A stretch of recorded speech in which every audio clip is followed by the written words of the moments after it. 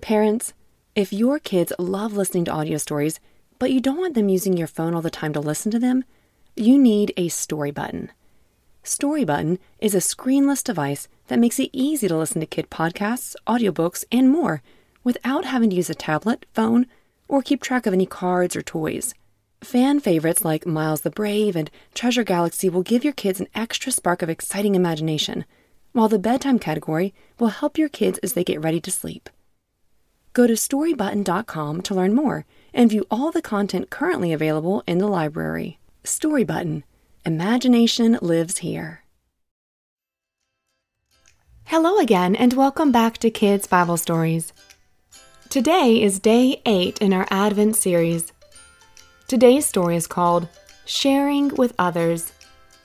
And this comes from Hebrews chapter 13, verse 16, and Romans chapter 8, verse 32. Today, I want to tell you about one of my favorite parts of the Christmas season. Christmas is such an extra special time for sharing, and today for our Advent lesson, I want us to think about all the amazing things God has shared with us, all He has given us. I smile thinking of all the ways Jesus has blessed me today. I can just look around and see He's given me the clothes I'm wearing. He gives me His love. And He has given me my family. Hello. Hello. Hi. God has given us all so much to be thankful for. And so we should be quick and happy to give and share with others.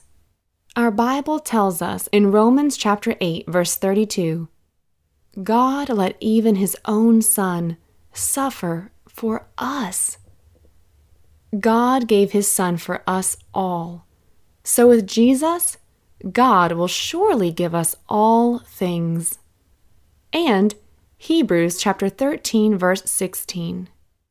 Do not forget to do good to others and share with them what you have. These are the sacrifices that please God. Everyone listening, tell me out loud something God has shared with you that you are thankful for. Thanks for sharing. This Christmas season, I want all of us to think of ways that we can give and share to others. Maybe this could look like you gathering up all of your colored pencils and a piece of paper and writing or drawing someone a picture. Maybe you could give someone who's hungry something to eat. Or maybe you could just give someone a warm hug. That would be very nice.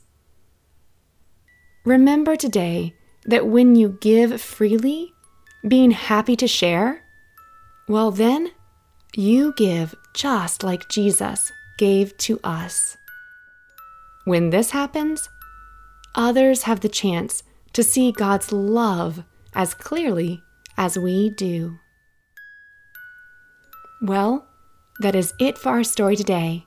Thank you so much for joining us. Make sure to tune in tomorrow.